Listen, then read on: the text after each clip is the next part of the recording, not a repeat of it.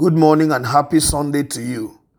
I give thanks to God that we have another opportunity to meditate together on God's Word as we prepare ourselves to join other believers to lift up the name of the Lord God Most High, to appreciate Him for the week, and also to receive instructions from Him to prepare us for the week ahead. It is my prayer that this little time will prepare you for a greater encounter with God today. In Jesus' name, amen. Our scripture is taken from Luke chapter 16, verse 10. Whoever can be trusted with very little can also be trusted with much, and whoever is dishonest with very little will also be dishonest with much. Jesus Christ was teaching his disciples the issue of stewardship and responsibility. And he talked about the fact that gifts, bestowals, provisions are given to us in trust by God.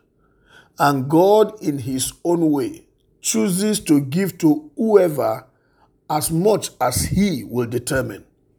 To some people, he may give a little. To some, he may give so much.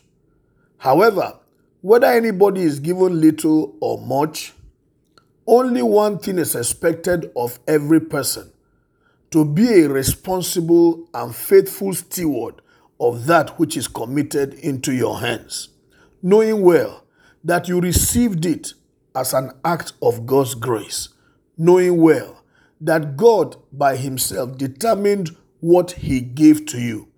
So, the responsibility level has nothing to do with the quantity of what you received. It is the same. God expects you to pour yourself into dealing with every bestowal, every gift, every endowment that he has entrusted into your hands. When you work hard at what God has given to you and you make profit with it, you please God no matter how small a thing he gave to you. And the other person who receives so much, when he works hard and makes great profit out of it, God is also pleased. The Bible says here that whoever is not trusted with a little, whoever is dishonest with a little, when you give him so much, he will still be dishonest with it. Because it is a matter of attitude. It is not the quantum of what they receive. It is the attitude of the individual to that which is given unto him, and also to the issue of responsibility. So, when you receive so little, may your heart be positive. Rejoice over that which is given to you. Rejoice on the fact that you are even trusted. And make yourself look more trustworthy. That way, you provoke more to be given unto you.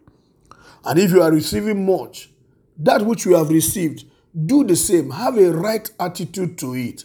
See it as though it was your own, and you must want to get the best out of it.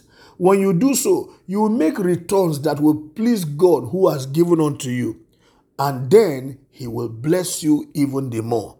What am I saying this morning? Have the right attitude to every gift of God in your life, whether physical, spiritual, material, whatever kind of gift that God has given to you, including your life. Have the right attitude towards them and handle them well. May the Lord bless you as you do this in Jesus' name.